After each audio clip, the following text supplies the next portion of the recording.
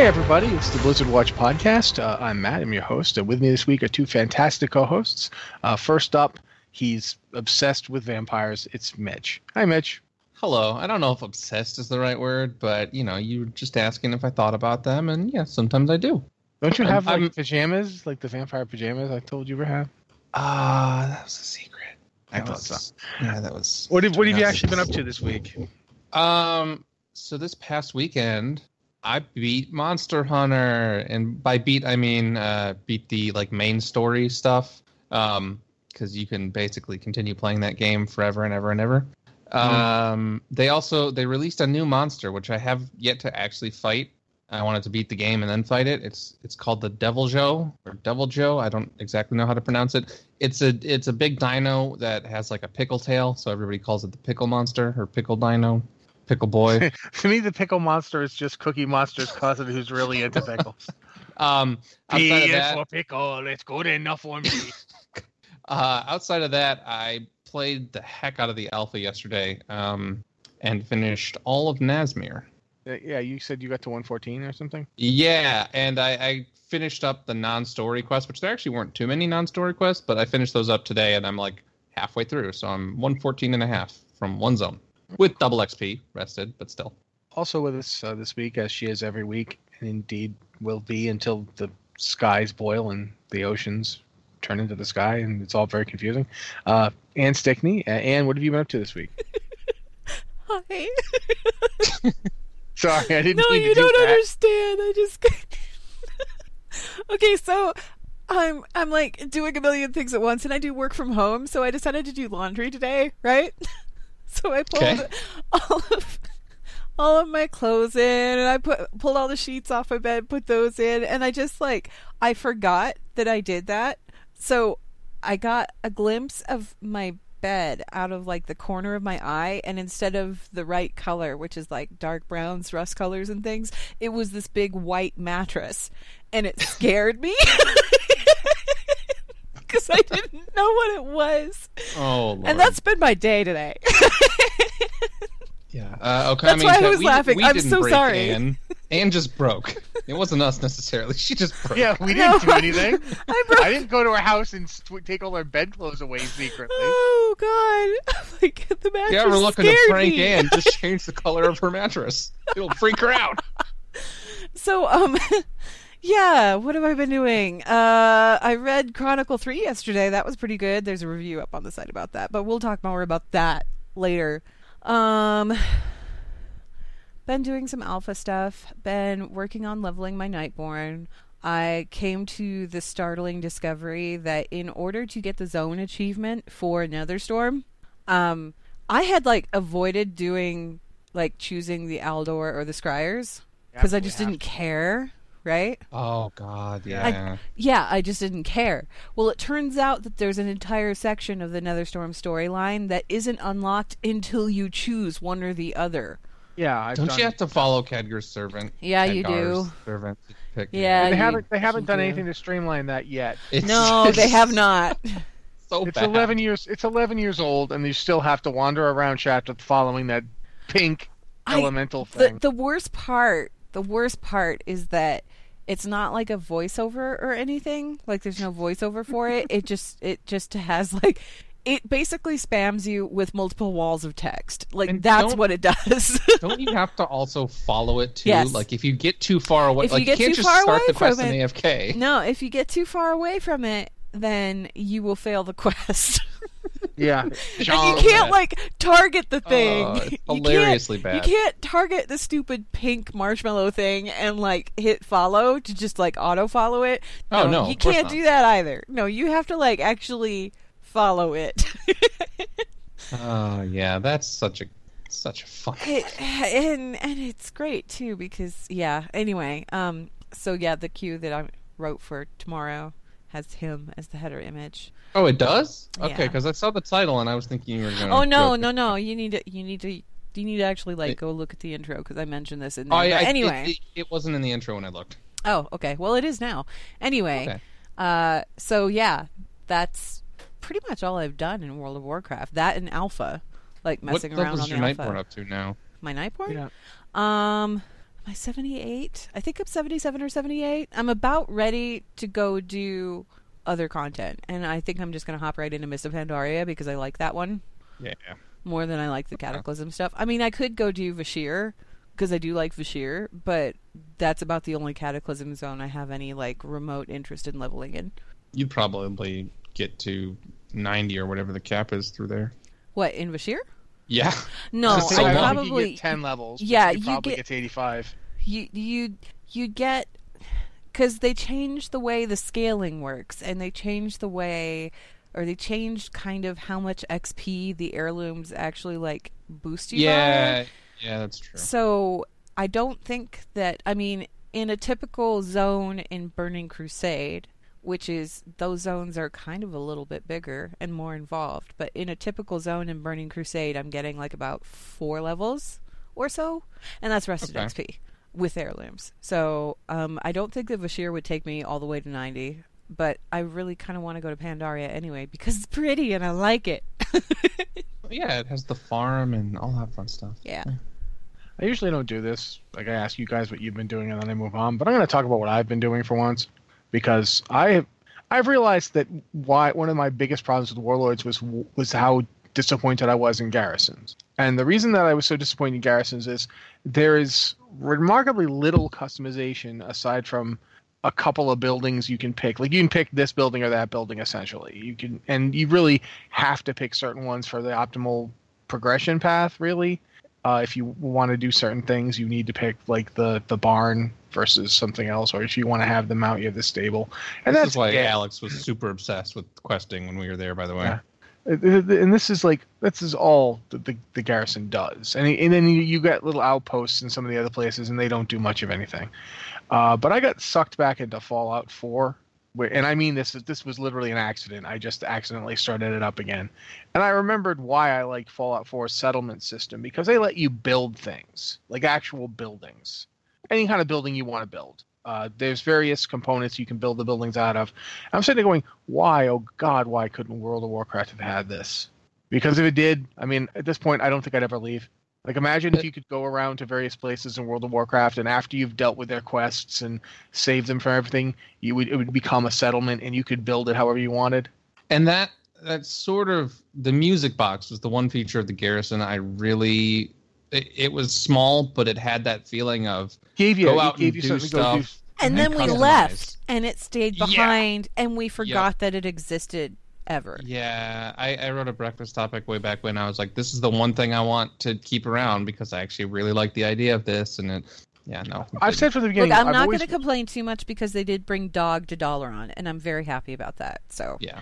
I've always thought from day one, and we should move on and actually talk about news, but I've always thought from day one that they should have done a system where you can go and once you've cleared a dungeon or raid, you can basically have an instance version of that dungeon and raid as like your own little playground Oh, to like. so cool. But anyway, to move on to top stories, because that's what we're going to talk about. One of them that I actually forgot when I was writing the top stories thing, which just goes to show you how my week's been. World of Warcraft Chronicle Volume 3 is out as of yesterday, as we're recording this. Yes. I got my copy on Kindle because I didn't want to wait for a book to show up. And you actually have the paper book, right? Well, it's a hardcover book. I'm really mad too because FedEx bent it. How do you bend a hardcover? And You can do it, but FedEx, you suck. you put like heavy things on it. Yeah, and it bent it. So I'm like, I think if I jam it between two other really heavy books in my bookshelf, I can like straighten it back out because it's just like. I've had good luck with doing like the book pile of heavy books when that happens, because I've I got like do have a lot personal of things. really heavy books, so I mean, I would it's not use like I book couldn't make piles. this happen. I would use book piles to squish tofu. But yeah, no, I really like it. I read the whole thing yesterday and really enjoyed it.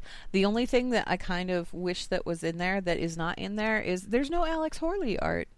There's a lot of Peter Lee and other artists in there, though. And I mean, the illustrations are absolutely lovely as always. It was just weird seeing a volume of Chronicle without any Horley in it at all. It was like, he's been kind of a staple. I don't think this is a spoiler, but there canonically, Chronicle 3 establishes what factions killed old raids. Curious how you guys feel about that. Because some people were like, Somebody not asked super me about happy. this like in the queue, and I answered that for tomorrow's. Yeah, I answered that for tomorrow's queue. But why are people not okay? Explain to me why people are not happy. Like that's the part I don't get. I think it's the whole like I'm gonna call it Nightborn syndrome, where it's like, well, we were there and I play for the Horde and I actually helped kill this. So I feel like I'm not getting any credit for what I did as a player, which I see, but like at the same time, do you want every single raid to be that the Horde and Alliance work together, even though that wasn't what happened? Like, I don't really know what other way they would have done it. I gotta be honest, the Nightborn thing and this feel completely different to me. I'm still irritated about the Nightborn thing because I actually did do all that stuff. It's different than the raid stuff. No, it's different. That's the closest comparison I have. But in terms of like the old raids and who gets credit for them, honestly, in game you're still going to get credit for it. It's not going to affect gameplay at all. So I don't really care. It's fine. The Alliance killed. Wasn't it the Alliance killed Nefarian? But the Horde did something else. I forget. don't remember the details. Like I didn't really pay that much attention to it. That to me, that's a big sign of how unimportant I think it is as an issue. Because, we kind of pay a lot of attention to game lore, and it sailed right past us. So I feel like if we didn't catch it, it's not that big a deal. Well, here's my thing, right? Keep in mind that I've been playing since somewhere in vanilla, mostly on role-playing servers. So all of my characters have like character stories and things like that, and not a one of them has really been involved with any kind of major raid. Like, they participated in combat, some of them did, surrounding these major lore moments, but none of them were ever directly involved because this is exactly the case that I was trying to avoid. Well, this and just, it doesn't make sense to say, oh yeah, I was the one that was there and like stabbed the Lich King in the foot. That's just kind of silly. There's lots of other things to talk about when you're role playing, and most of the role players that I know, I think the majority of the role players that I know, they kind of take a similar tactic. Like, if they were there, they mention that they were there, but nobody ever takes personal responsibility for killing a raid boss. That just doesn't happen, because there could be someday in the nebulous future a point where that's like stricken from the record or whatever. What I really appreciated about Chronicle was that, did it label things by faction? Yeah, but it also provided context. Like, there was a reason. So yeah, and that was when I was reading over your review, there was something that like it made sense in terms of where Moira was when the Alliance were doing. I can't remember what exactly it was, but it did sort of make sense who killed what. With Moira in particular, she got a little bit more love in this volume, which was great because we have like little bits and pieces of her story that have been like scattered through vanilla, and then in Cataclysm there was a little bit there was a little bit in the short story, there was a little bit in the comic, that kind of thing, but it wasn't ever really like drawn together kind of coherently. And it's her story is drawn together much more coherently in Chronicle. And it talks about why she was there, what she was doing, what happened when she left, what she was thinking when she went back to Ironforge, all that kind of stuff. It kind of went over all of that. Well, that's kind of the same thing that it did with the raid bosses, where it was talking about the raids and like, AQ. We'll say AQ, right? And like I said, I don't really consider this much in the way of spoiler material because it's not like it's a gigantic point or anything like that. It's just, this faction did this. So AQ, in that whole War of the Shifting Sands Part 2 Electric Boogaloo that happened in vanilla, the armies of the Horde and the Alliance came together. There was this whole big event where everybody was collecting resources and things like that. And we all know about how this happened, like, in-game. You had raid guilds that were fighting to collect the scepter so that they could ring the gong and open the gates, and it was a big deal, and then it crashed a bunch of servers. But is that in Chronicle? The server crashing? No, none of that's in Chronicle. What's in Chronicle is that, the Horde and the Alliance decided to put aside their differences and come together to fight in one grand unified army. And then it says that the Horde concentrated their efforts like up above. So I'm thinking that like the 20-man version of the AQ raid, while the Alliance went down into the temple below and dealt with Cthulhu. So it was like split effort. But I mean, it explained why they split up and what they were doing. It wasn't just, oh yeah, then this guy showed up and the Alliance killed it. Like it's never delivered without explanation. There's always some kind of explanation. And again, it sounds like you guys didn't really take notice. Was there a point where it seemed like one side had more claimed victories than the other? Because I think that's another point that people could be... Yeah, but the thing is like the book didn't cover every dungeon and every raid. Yeah. So there were points there where it was like, oh, they gave a lot of these victories to the Horde, but then at the same time it's like, well, yeah, that's a no-brainer because Dead Mines is automatically going to be Alliance. We already know that. Stockade's automatically going to be Alliance. We already know that. You know, there are certain places that weren't defined, but it was like, well, yeah, this is inherently obvious just due to the location and what's around there, who went in and cleared it out. You know? I've been playing World of Warcraft for years. I'm used to the Horde getting the lion's share of everything. It's just how lion's share, because that's ironic. But yeah, it's not that it was like weighted to one side over the other, because none of this really matters in the long run, and I don't know why people are attributing any kind of like significance to it. I think that's kind of silly to do, because again, they didn't go through, it wasn't like they categorically went through every dungeon in the game and every raid in the game boss by boss and said, yeah, this faction killed this guy and this faction killed this guy. It was just a vague overview of, yeah, this big monstrous threat was threatening the world, and the Alliance caught wind of it and they decided to send some heroes to check it out, and they dealt with the problem while they were there. Like, you know, with a little more context than that, obviously. But it made sense. Yeah, no, and I don't have issue with it. That was one of the things that I think I saw stuck out to some people was, well, why didn't, you know, my faction get credit for this, even though I, you know, did the whole quest chain? Everybody well, the did thing the whole, is like a lot of these people that are complaining probably haven't read the book in question. All they've read is a list. Yeah. And the list doesn't have the context that the book does. If you read the book, the context is given, and it makes perfect sense. Like, every instance makes perfect sense. It's like, oh, okay, you guys were looking for mercenaries, and they were interested in this area because, all right, I can see that. That's fine. Like, none of it was really outlandish or what I would call out of place. Outlandish? Yeah. Well, except for the parts that were in Outland. Anyway, it was a really good book, though, and what I really appreciated beyond that, I mean, if you move beyond the whole, oh dear, this faction got credit for this thing or whatever, if you move beyond that and just look at the book as a whole, what I thought was really cool is that they very much introduced the idea of player characters into the book. Not so much like directly, they didn't say Fizzle. They didn't say Fizzle, or they didn't say Restoration Druid Treesus or anything like that. Like, it wasn't it wasn't like that. And lo, Treesus showed and dealt the final blow to Illidan.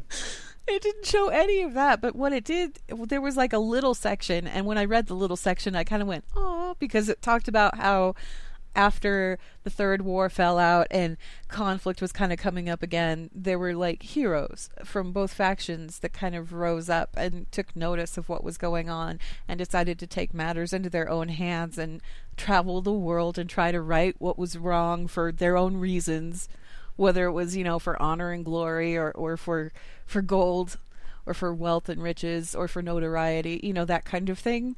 And it was just really beautifully written, and I was like, ah, cool. I'm glad they brought us into it. Like, not by name, but they brought us into it. And because we are a part of that story. Once World of Warcraft started, we became a part of that story. So I'm glad that it actually, like, encompassed us as well. Yeah, no, that's awesome. And I'm glad it did, because that would be something to be minorly upset about if, you know, they just totally glossed over the players. But they didn't. I mean, they could have. They could have just told the story of all of these major NPCs and left us out of it entirely. Yeah. But they didn't. And I really liked that. I thought that was great. Thanks, Blizz. Okay. Well, at this point, Anne, it's time for you to talk to the listeners about something. Oh, yeah. Okay. If you enjoy our show, you could consider checking out Munch Pack at blizzardwatch.com/MUNCHPAK. Inside every Munch Pack is a selection of snacks from around the world. Basically, you get a little bit of everything. You can kind of go ahead and pick and customize as you wish, because Munch Pack, they offer a variety of pack sizes and delivery schedules, and you can, like I said, you can customize it so that you get only the types of snacks that you'd like to receive with your personal taste or with your dietary restrictions in mind. A few items from like sample packs that we've seen include chocolate stroop waffles, mango pocky squeeze, limoncello chocolate almonds, and some delicious spicy crackers from Turkey. Like, they have a little bit of everything from everywhere. They also provide gifting options if you want a gift for the holidays, or if you've got like somebody with a birthday coming up, that kind of thing. You can go ahead and check them out at blizzardwatch.com/munchpack. That's MUNCHPAK, and help support the show while you're at it. Okay, thank you very much, Anne. One of the things we should probably talk about really fast is that the Battle for Azeroth Alpha is ongoing. One of the things they did, like this last week, was they put several damage cooldowns or survival cooldowns on the global cooldown. That used to be on the global cooldown years ago. This was back in vanilla. And they took them off because one of the things that people don't like is that they can't use an ability because the GCD has locked them out. And in the development blog about it, one of the things that was pointed out was for survival cooldowns, it doesn't make sense for them to be on the GCD because then you're afraid to use your abilities for fear that you'll need to use a survival cooldown and won't be able to. So they've left those so far. Those are not going back on the GCD. But stuff like, to use an example, the warrior DPS cooldown recklessness is going on the GCD, and various other ones are as well. And one of the reasons I noticed for this, I don't know what you guys think. You'll have your chance to say what you think about it. But one of the things I noticed was that this is a good way to keep people from just macroing everything.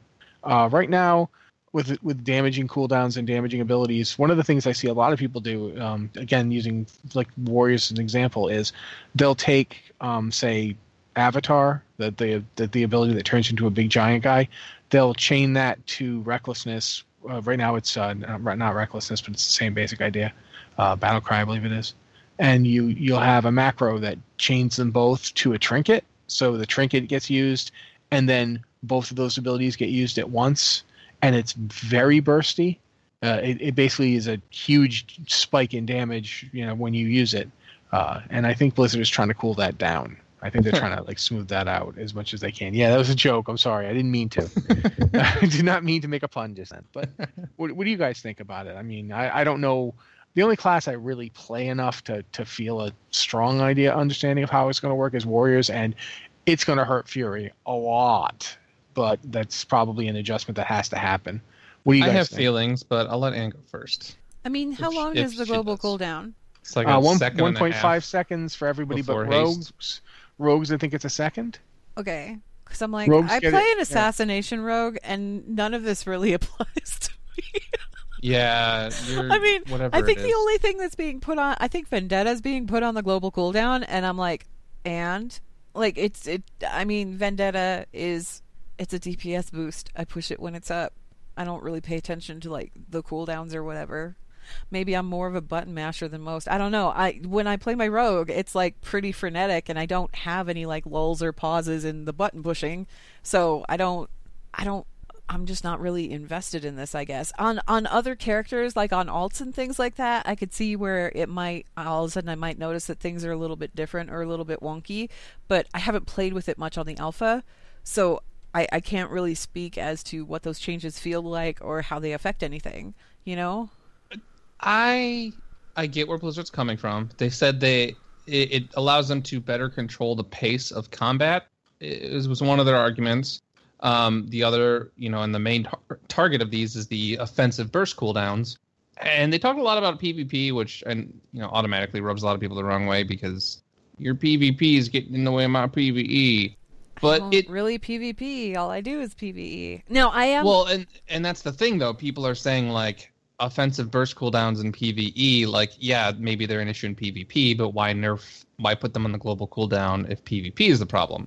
I am going to point out here, though, after looking at the list a little bit more closely, that Outlaw, both Adrenaline Rush and Blade Fury are being put on the global cooldown, and I'm like, ouch! Because when I was playing combat, those two in conjunction with each other were a very deadly combo. Well, and see, my argument here is, yeah, you can control the pace of combat, but like the global cooldown is at most 1.5 seconds, and I think haste reduces that. Yeah. And so I don't know. You're still using both abilities at the same time. So is putting them on the thing global, is you can't not at the exact same time. You're using them within about a second of each other. Is that really does that really solve the issue Blizzard's trying to solve? I feel like if you can still have both buffs up at the same time and you're just waiting a second and a half in between using the actual abilities, I feel like that doesn't necessarily solve the issue that Blizzard's trying to, fix with this. I'm kind of unclear on the issue altogether. I think the better approach would be to make things mutually exclusive. If going back to the Warriors, if using Recklessness and Avatar at the same time is a big deal, or Recklessness and then Battle Cry or whatever, if using 2 or 3 abilities at the same time is a big deal, why not just make it so you can only use one at a If you made it so that you couldn't use Blade Flurry while you were using Adrenaline Rush, there would be riots. It would have to be on a case-by-case basis. Yeah. And at this point, I should point out that they made it pretty clear this is still in very early testing. It's something they're trying to toy with, and that everything is not finalized. I have a question for you, because you have been playing on the alpha, correct? Yes. Fairly substantially. Have you noticed any change in your playstyle, or have you noticed any change in pacing as you're leveling? I have noticed it's annoying because for Shadow Priest, Surrender to Madness was added, which I'm not spec'd for it right now in alpha, but okay. Power Infusion and Vampiric Embrace were both put on that, and it. Again, it's not the end of the world having them in the global cooldown, but I also don't think that Blizzard's taking the right approach to this. I'm going to also say something, though. It's hard to really test the impact of this change on the alpha, because we're not, generally speaking, in gear that allows for the full exploitation of the ability without the GCD. Right. Right now, we don't have a good DPS trinket. We don't have I'm going up against stuff that lasts, even with them rebalancing combat so stuff lasts longer. It doesn't last so much longer that I feel the need to pop 2 cooldowns simultaneously to kill it. You know what I mean? The only time I feel it necessary to do that is if I'm fighting a rare, and even then, it's not really necessary. Yeah. Well, and this is a change that I think is much more.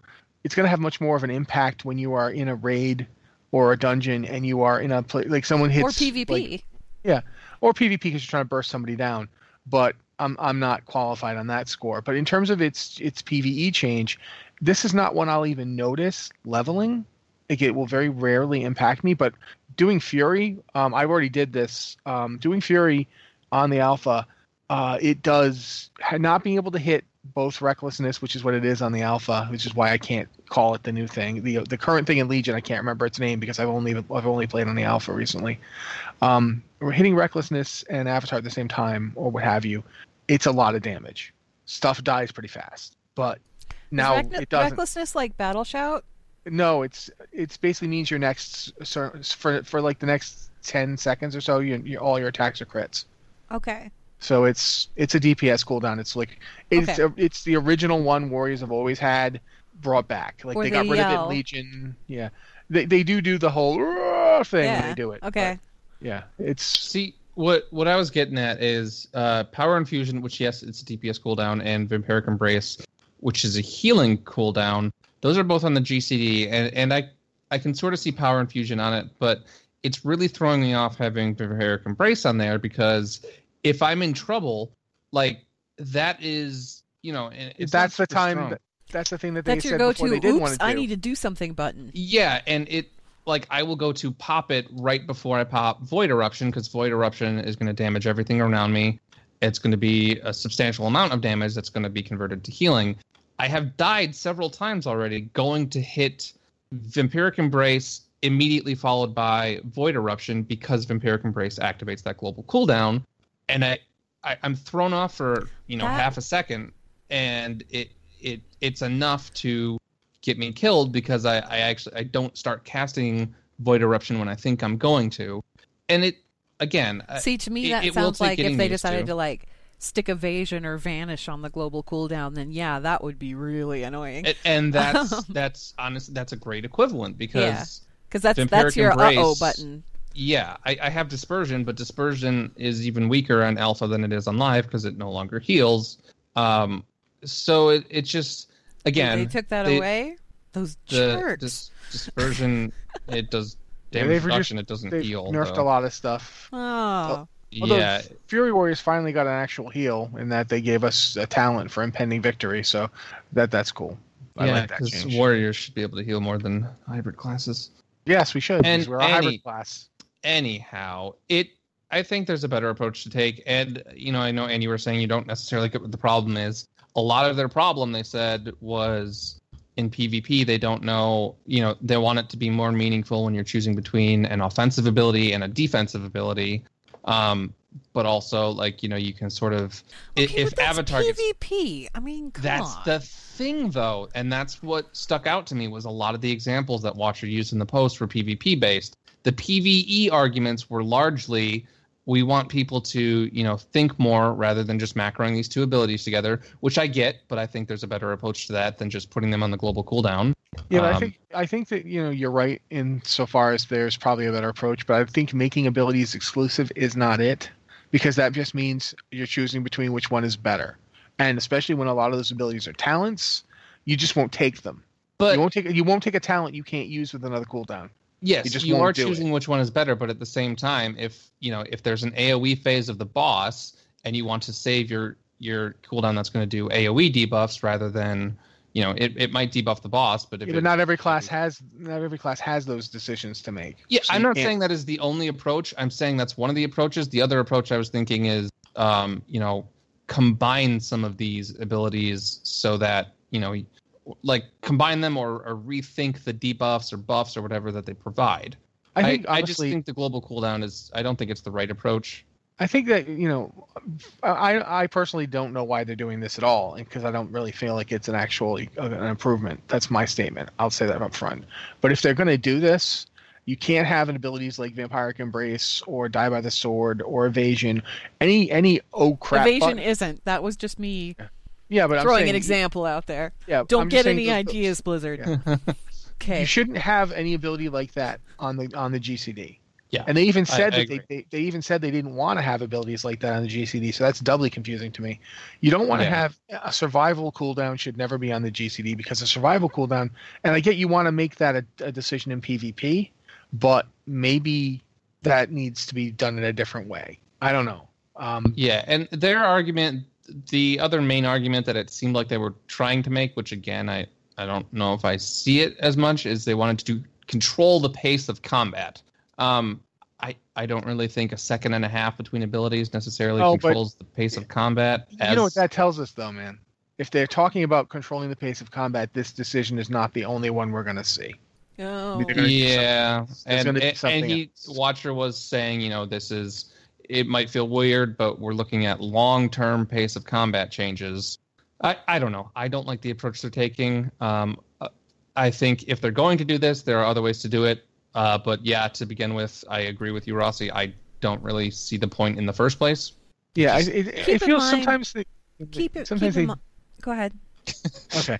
Sometimes it feels like this is the alpha. So sometimes it feels like they're going to experiment with stuff just to see how much we don't like it.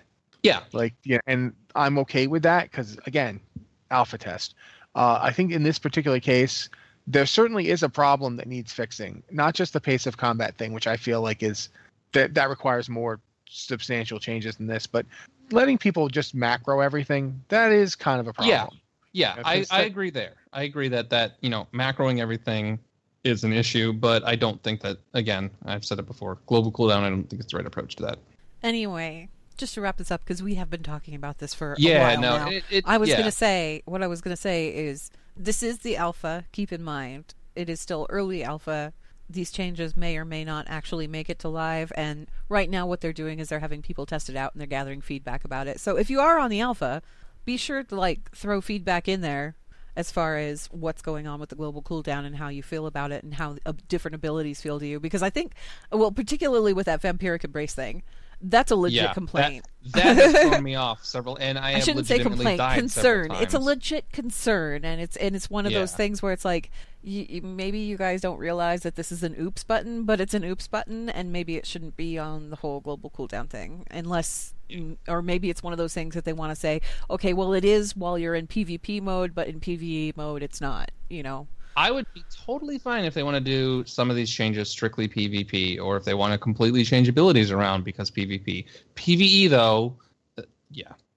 All right. Well, we should also be talking about some other stuff. So, first up, I'm pretty sure is he out now, or is he just on the PTR? Phoenix.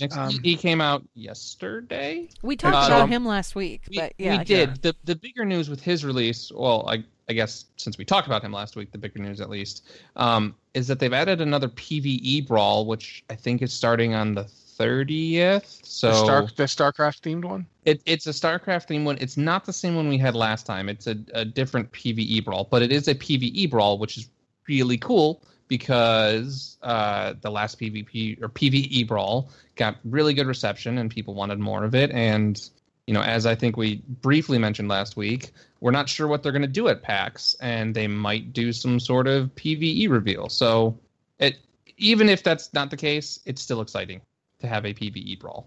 And that'll be available, I think March 30th is when they said. So end of the week. That's for the anniversary though, right?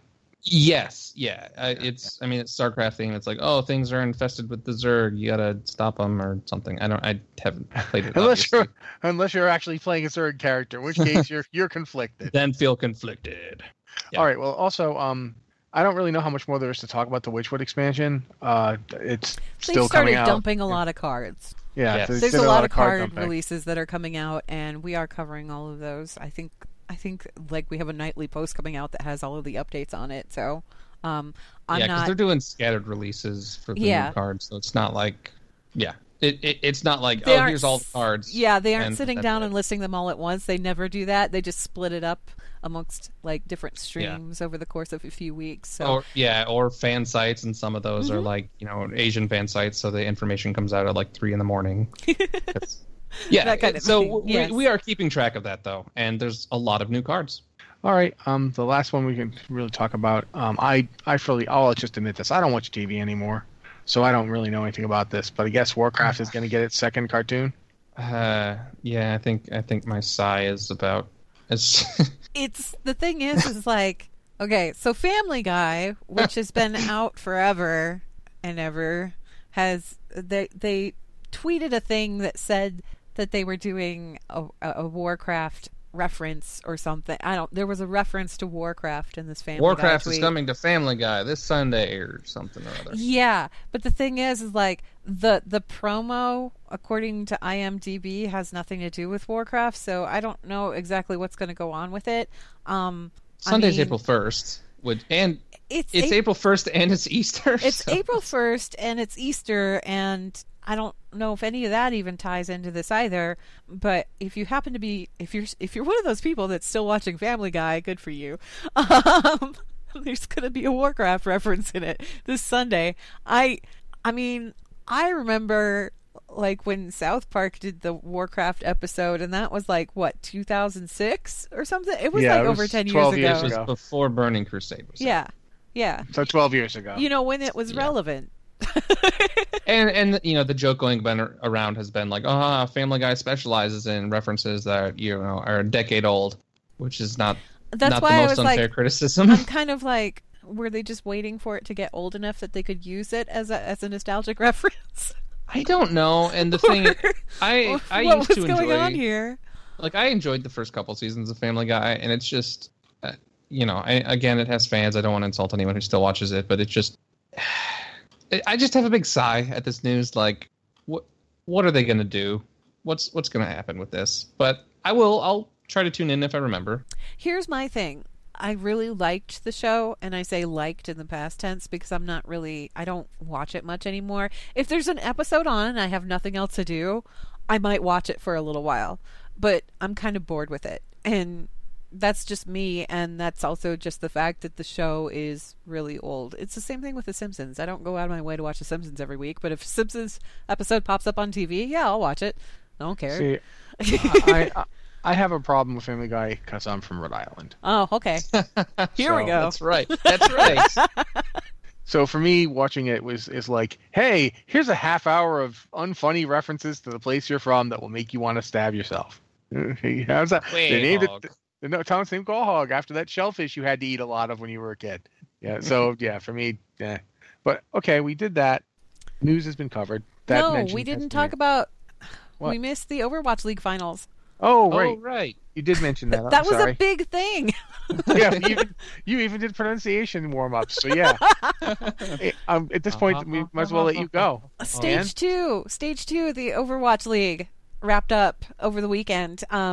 They had like their new scheduling, so they weren't playing Overwatch from like sun up till sundown and then some. It actually worked out pretty well because the final games were like on Sunday, and New York Excelsior won stage 2, which everyone was kind of expecting, like they were in the number 1 spot. But here's the cool part, right? Everybody was expecting that they would be facing off against the London Spitfire, who won stage 1, and they're a very good team. The second to last set of matches before the final matches, the Spitfire was playing Philadelphia Fusion, who came out of, I don't want to say nowhere, because they've just been kind of quietly going along all stage, and then these last few rounds that they've been playing, they've been getting better and better and better. So this game that they played against London Spitfire, it went to a 5th game, and it came down to the end of that 5th game, and they managed to knock London Spitfire out and go to the finals to play against the Excelsior. What was cool about that, though, was that they really gave Excelsior a run for their money. They won the first 2 matches. Excelsior won the second 2. So they went again to another game 5. And it all came down to like the last 10 seconds or so of gameplay. It was really good. It was really, everybody really was good. talking about this. And, we mentioned during the pre-show, I haven't watched a lot of the Overwatch League matches, but this is one of those things where if you were on social media at all, you probably saw someone freaking out about the Absolutely. finale. Because, yeah. It was really, really, I mean, just that last day's worth of matches, all of those matches were totally worth watching. And I was thinking that Philadelphia was actually going to take it all. Right up until, like I said, the last 10 seconds or so of that last match. Like, it was like, okay, all right, Excelsior is going to take it. I fully expect that the Fusion's going to come back, though, in stage 3 and give everyone a run for their money, because they've been playing really, really well. The other thing that everybody was kind of talking about a little bit here and there is that Shanghai Dragons, they've got a bunch of new players coming in. They also have a new coach coming in. One of those players is Gaguri, who... she is a phenomenal tank. Everybody has been waiting and waiting and waiting for her to show up. She showed up. She actually showed up in the U.S.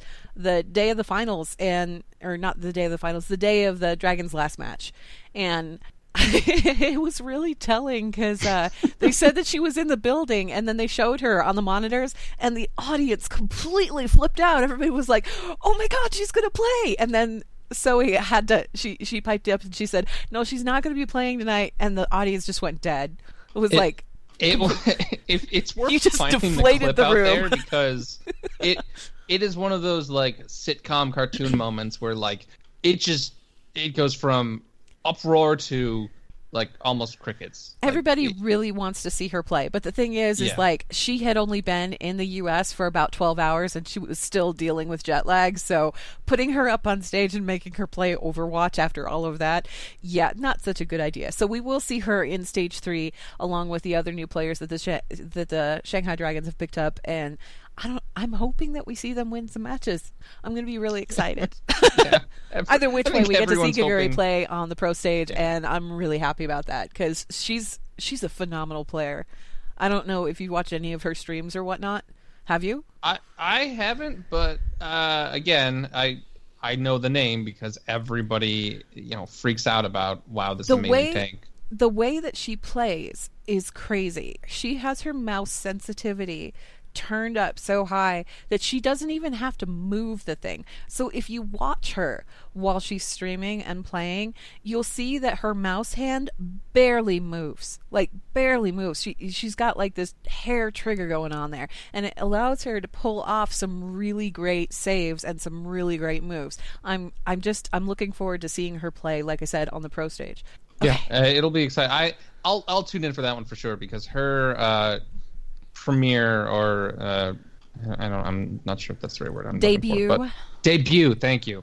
Is it's been very highly anticipated. Yes, but I'm also, like I said, I'm really happy with the other new players that the Dragons have brought up too. It's just Yuri. I've been waiting for her to show up. So yeah. Oh, me and a lot of other people. Yeah. All right, and Okay, that's it then. for that. Sorry, Rossi. No, that's fine. I think we have time for at least 1 or 2 emails. So if you have an email for the show, please send it to podcast@blizzardwatch.com with the subject line podcast or Blizzard Watch, so we know it's for this show. If you can keep them like reasonably short so they can be read on the air, that's really helpful. So sometimes we get emails that are a bit long, and then we talk a lot before they even get to the emails, so it's kind of hard for us to do really long ones. You talk a lot. But Ian, if you don't mind reading them for us. Yep, our first email is from Andy, who's a paladin on Stormrage, who says, "What are your thoughts on Battle for Azeroth being a prelude to a bigger story, a la Warlords of Draenor, separate expansions?" I think that's pretty much what I've been suggesting, like, since they announced it. Yeah, I don't. Yes and no. I definitely think it kind of it feels like the start of a new chapter, because we're going back to, we don't have necessarily, at least advertised, this big threat, like we had with Warlords, was like Garrosh and the Iron Horde, Miss Pandaria. And Legion Garrosh. is obviously Obviously the Legion. high. Big green thing in the sky. And part of me thinks, yes, it's definitely opening up for more story. The other part of me is thinking Legion laid a lot of groundwork, and maybe not necessarily Battle for Azeroth, like the events in 8.0. Not necessarily those are opening up for like 9.0, 10.0 story, but more that 8.0 is going to be a misdirect once we get to 8.1 or maybe 8.2 or 8.3. And a lot of people are thinking we're going to shift towards like an old god-ish, void-ish expansion, which maybe we do, maybe we don't. I definitely think there's more going on for Battle for Azeroth than just Alliance versus Horde, though. I'm going to call something right now. Okay. Kazan is going to be our Broken Shore, and there will be another one after it. There will be other places we go to that, there will be an Argus type place that is more than one zone that we go to. Do you think it'll be on Azeroth, though? Yeah, I think Kazan will definitely be one of them. We're going to go to Neolotha. Yeah, I wouldn't yeah. be surprised. I wouldn't be surprised if we did something like go to Neolotha, or for that matter, one of the things I've been thinking about is they're setting up stuff. There's stuff in the alpha right now that I don't necessarily want to spoil, but I wrote a KYL about it this week, and one of the things I'm noticing is that they're bringing back plot elements from Cataclysm, specifically from the opening of the Goblin story. Yeah. Those come back. Those come back in this expansion. So I think we're going to see certain elements from Cataclysm get a revisit. Sorry to ask real quick, what side have you been playing on that you've seen that? Is it both sides or is it one side? Horde. Horde side, Horde okay. side. Keep in mind that when I say we're going to go to Neolotha, I don't mean that it's been said anywhere that we're going to go to Neolotha. That's just a prediction on my part. I feel like we're going to go there, and it's going to be real cool. Ian told me we were going to Neolotha. We're going to go there. It's going to be real cool. We'll bring tents. There will be a lot of camping in dark tentacle-infested areas. It'll be great. No, I don't know what we're going to be doing exactly, but I mean, I figured at the onset that Battle for Azeroth, when I mentioned, like, before the expansion was even an expansion, when we were just talking about, hey, what could this expansion announcement be, I think I said something along the lines of, I feel like this is going to be kind of an interim expansion, because we had Miss of Pandaria that gave us a ton of story and had like this really explosive, impactful ending to it. I mean, you have an expansion, or you have a faction turning on itself, that's a big deal. And then we went to Warlords of Draenor, where we went and dealt with something else for a little while, and it felt like kind of an interim, like a bridge, because Legion came back and it was like that big, huge story. So I was thinking, well, just based on progressional patterns we were due for another like bridge kind of expansion. Yeah. But when they announced Battle for Azeroth, the more I looked at it, the more I was like, okay, no. What they gave us at BlizzCon was just basically like the bare minimum that they needed to give us for the onset of this expansion. And what we're doing at the beginning of this expansion is going to have nothing to do with what we're doing at the end. I feel like they're going to pull something on us. I want to be clear. I don't necessarily think that it's going to be another case of Horde and Alliance are like, oh no, we got to work together now. I think that there's definitely a bigger threat looming, and the Horde and Alliance going at each other's throats is a perfect way to, pave the way for I feel like there's going to be repercussions for us doing that. Exactly, but I don't necessarily think, and I almost don't hope, because it's happened a lot now, I don't want Horde and Alliance to team up by the end of this. Like, I'm okay if we go to war during the expansion, we have to deal with it, and then we're still too, stubborn or whatever. I mostly because the Horde and Alliance are coming together for a bigger threat thing feels pretty played out. I'm just going to say I'm very tired of the faction conflict, and I know that they say that it's like the backbone of the game or whatever, but I kind of wish it'd go away. I don't mind the faction conflict. I think it breeds a lot of animosity within the fan base, and I don't think that that's really... I don't like it. I don't like what it's been doing to people. Because I've noticed people that, are usually pretty reasonable, cool people that I enjoy talking to or enjoy reading their stuff or, that kind of just interacting with on a daily basis that get downright like foaming at the mouth rabid about this stuff. And it's not worth it. Like, it's a video game. We don't need to get we don't need to get that passionate about things that we're like attacking each other. I think that like outside of the game, attack each other inside the game all you want, talk smack about each other. Yeah. That's fine. But when you start carrying it outside of the game is when I start to get concerned, because I'm like, we don't really need to be treating each other like this, because it's all World of Warcraft. Like, we all enjoy the World of Warcraft thing. It's just some of us enjoy one aspect of it over the other, I totally agree with that. And this could definitely be its own topic, but real quick, I don't necessarily think that's on Blizzard to change the story because of how players are reacting outside the game. No, but the thing is like they are encouraging a lot of this, like, yes, everybody go at each other's throats. Yeah, go ahead and I'm like, why are you guys trying to make everybody fight with each other? Have to deal with the comments. Like, why are you guys trying to make everybody fight with each other? I mean, I get it, like, but the thing is there are always people who take it too far. And yeah. I don't know if they realize that they are taking it too far. I'm all for a little bit of, healthy faction bickering or whatever, what have you. I mean, you know me. Aussie I follow is absolutely wrong in his opinion of the Alliance, and the Horde's the best. And I judge him as a person for that. That's how it works. For me as a player, and also as somebody that follows the story, I mean, I follow both sides, and there are things I love about both faction stories. And there are things that I love about how those faction stories work together. But there's also, when I step back from it and I look at it just from a community standpoint, when I love the community the most is when they all kind of unite and get things done. And it's just like, it's fun. There's something fun about having that camaraderie. And when something gets to the point where that camaraderie suddenly turns into just being downright antagonistic with each other, that's when I kind of take a step back and go, whoa, hold on, guys. Remember, like, video game, we all like the video game. Let's so I understand that the faction conflict is part of the story and everything, but I sort of wish that they would put it to bed. I do, because I would also really like it if, I could play with my Alliance friends on my Horde characters or whatever. I would like it if we could all just, like, band together and go raid whatever we wanted, make cross-faction guilds. I see go arguments for it. Both sides. Let everybody play with each other. Oh my! I don't know. Yeah, and maybe that's just me. I mean, maybe that's just me. I am of the opinion that I like that banter better when it's very obvious that it's lighthearted and there's not a lot of like mean-spiritedness behind it, and it feels like, especially as this expansion, more information comes out about it, a lot of people are getting really mean-spirited, and I don't care for it. I don't know. Y'all need to calm the heck down. Yeah. No, I see. Here's the thing, and I don't know how much I want to talk about this, but We are near the end of the show too, so Yeah. Just a lot of the stuff they're doing. I keep coming back to this. A lot of the stuff they're doing is really cool. Like a lot of the Battle for Azeroth, the zones are really great. I mean, I've gotten to play 3 out of the 4. The dinosaurs are really rad. Yeah. The whole thing, there's a Yes. lot of really great stuff here. I think that the Zandalari troll forms are great. I'm interested in what they're doing with allied races, but I am never going to be down for the burning of Teldrassil.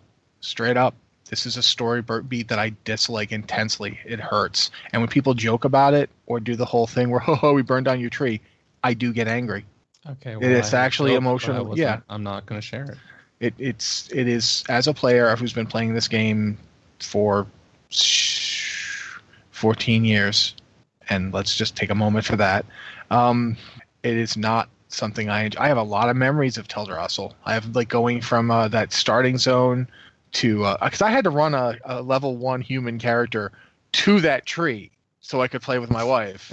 And she made me do this. The first steps I ever took in Azeroth were in Teldrassil. Yeah, so I'm not like, I understand it's a game. I don't want to get into arguments with people. That's not what I'm trying to do. But this does, and I know that they're, to a degree, this is what they're going for. They wanted to do something that has an emotional impact. I don't know anybody who feels like, oh boo-hoo, we're losing Undercity. Like, I haven't heard one person say that. Good point. Yeah. Not too bad. Yeah, you haven't said anything. Look, I don't hang out in Undercity. Yeah, like I don't know feel any Horde things. players. I don't know any Horde players who particularly like it. Okay, well, I love Undercity. So. Okay, well, there you go. But a lot of players are like upset about losing Teldrassil, and I get why. And I don't feel like To that should me- destroy. I don't feel like that should destroy the entire expansion. But I do want it to mean something in the end. Right. I want that. That's why I don't want it to just be the prelude to a bigger story or a fake out. Because I want, if it needs to be woven in why this happened. Like if it turns out that the old gods are doing stuff, fine. But that needs to be involved in what happened in some way. I am Like they fomented it or they caused it or something. I am really looking forward to Before the Storm because I have a Yeah, I feeling was that a about lot to of this say. stuff is going to get explained. Also, Christy Golden is pretty notorious at ripping people's hearts out and stomping on them and making you cry. My kind of storyteller. And I do, yeah. I mean, I love her books a lot. So I'm really looking forward to this one because I feel like a lot of this stuff is going to get explained a little more thoroughly and maybe there will be more of a setup to it. When Cataclysm came out, do you guys remember the last days of Oh God. Vanilla WoW? Not necessarily Vanilla WoW, but Vanilla WoW zones. Do you remember the last few hours? Yeah. Where everybody logged on and they went to go say goodbye to Karen Bloodhoof and like they went to go look at all the crazy areas that they weren't going to get to look at anymore Yep. and get those last moments. And then Cataclysm came out and a lot of stuff in Cataclysm was stuff that I was kind of, it wasn't like unhappy to the point where it was like I don't want to play anymore, but it was unhappy to the point of, ugh, you guys are just, breaking my heart here because the first time I went to Ashenvale. post Cataclysm, not Ashenvale, Darkshore. Oh yeah, Darkshore. They really Yeah, messed that zone with up. the big tornado in it, and it wasn't just the And tornado, all the dead though. people on the beach. Yeah, it was all those NPCs that I had spent however many years leveling and doing their quests and talking to them and not I got even really like you don't pay attention to these things until they're not there anymore and then you're like, oh no. Did you do that quest where you have to find the guy's The body bear. and his bear is there? Yes. Yeah, and Yes. yeah, because I did that original quest to get Ugh. him and that bear together. Yes. So I felt really bad when I found the bear, and it was like, eventually the bear ends up hooking up with another person who's So going to it's- take care of it. it's you know, on a level, it's on that kind of level of like See, getcha, right? Except I that gotta- it's beyond that though, because what we're looking at here is we are looking at capital cities that are going away, like established capital cities that are suddenly gone. Yeah, and I don't know if I'm going to say this much, and then we probably should move on because it's already like past the end point. But for me, the real issue here is that if I couldn't retire my character and start a new one, I would stop playing. Like I don't want to play a Night Elf anymore after this. They've ended Night Elves for me. I won't be able to play them, and that's a pretty big deal. That's why I need this to like have some good payoff. Well, the 'Cause I don't good wanna- news I don't is wanna there's play so that many game. allied races to play now. Yeah, exactly. to a degree that is You absolutely- want more elves, is what you're saying. No, I don't. I actually was thinking about that in terms of vanilla. We can go back to the days when there's one elf. If you're on a vanilla server, like, there's just one elf. Like, people won't even believe you. What? But there's like 5 elves in the game. No, just one. So yeah. Well, anyway, hey, Andy Paladin, that was a lot of thoughts on Battle for Azeroth. Yeah. So- Maybe Sorry. not as Sorry, many man. as you bargained for or wanted, but you got them anyway. However, I think we're just going to have to hold the rest of these emails until next week, which is fine. There was a lot of news to cover this week. Again, if you enjoy our show, consider checking out Munchpack. You can sign up for that at blizzardwatch.com/Munchpack. That's MUNCHPAK. Get a selection of snacks from around the world. Get them customized to your personal tastes, your dietary restrictions. It's all good, and by doing so, you also help support the show. As for the show, Blizzard Watch, it's made possible due to the generous contributions at patreon.com/BlizzardWatch, and your continued support means that this podcast site and community is able to thrive and grow. Blizzard Watch supporters enjoy exclusive benefits like early access to the podcast, a better chance at having your question answered on our podcast or the queue, and an ads-free site experience. Thank you very much, Anne. Again, this has been the Blizzard Watch podcast. So if you have an email for the podcast, please send it to podcast@blizzardwatch.com with podcast or Blizzard Watch in the subject line so we know it's for this show. Thank you guys very much for listening. We'll be here next week.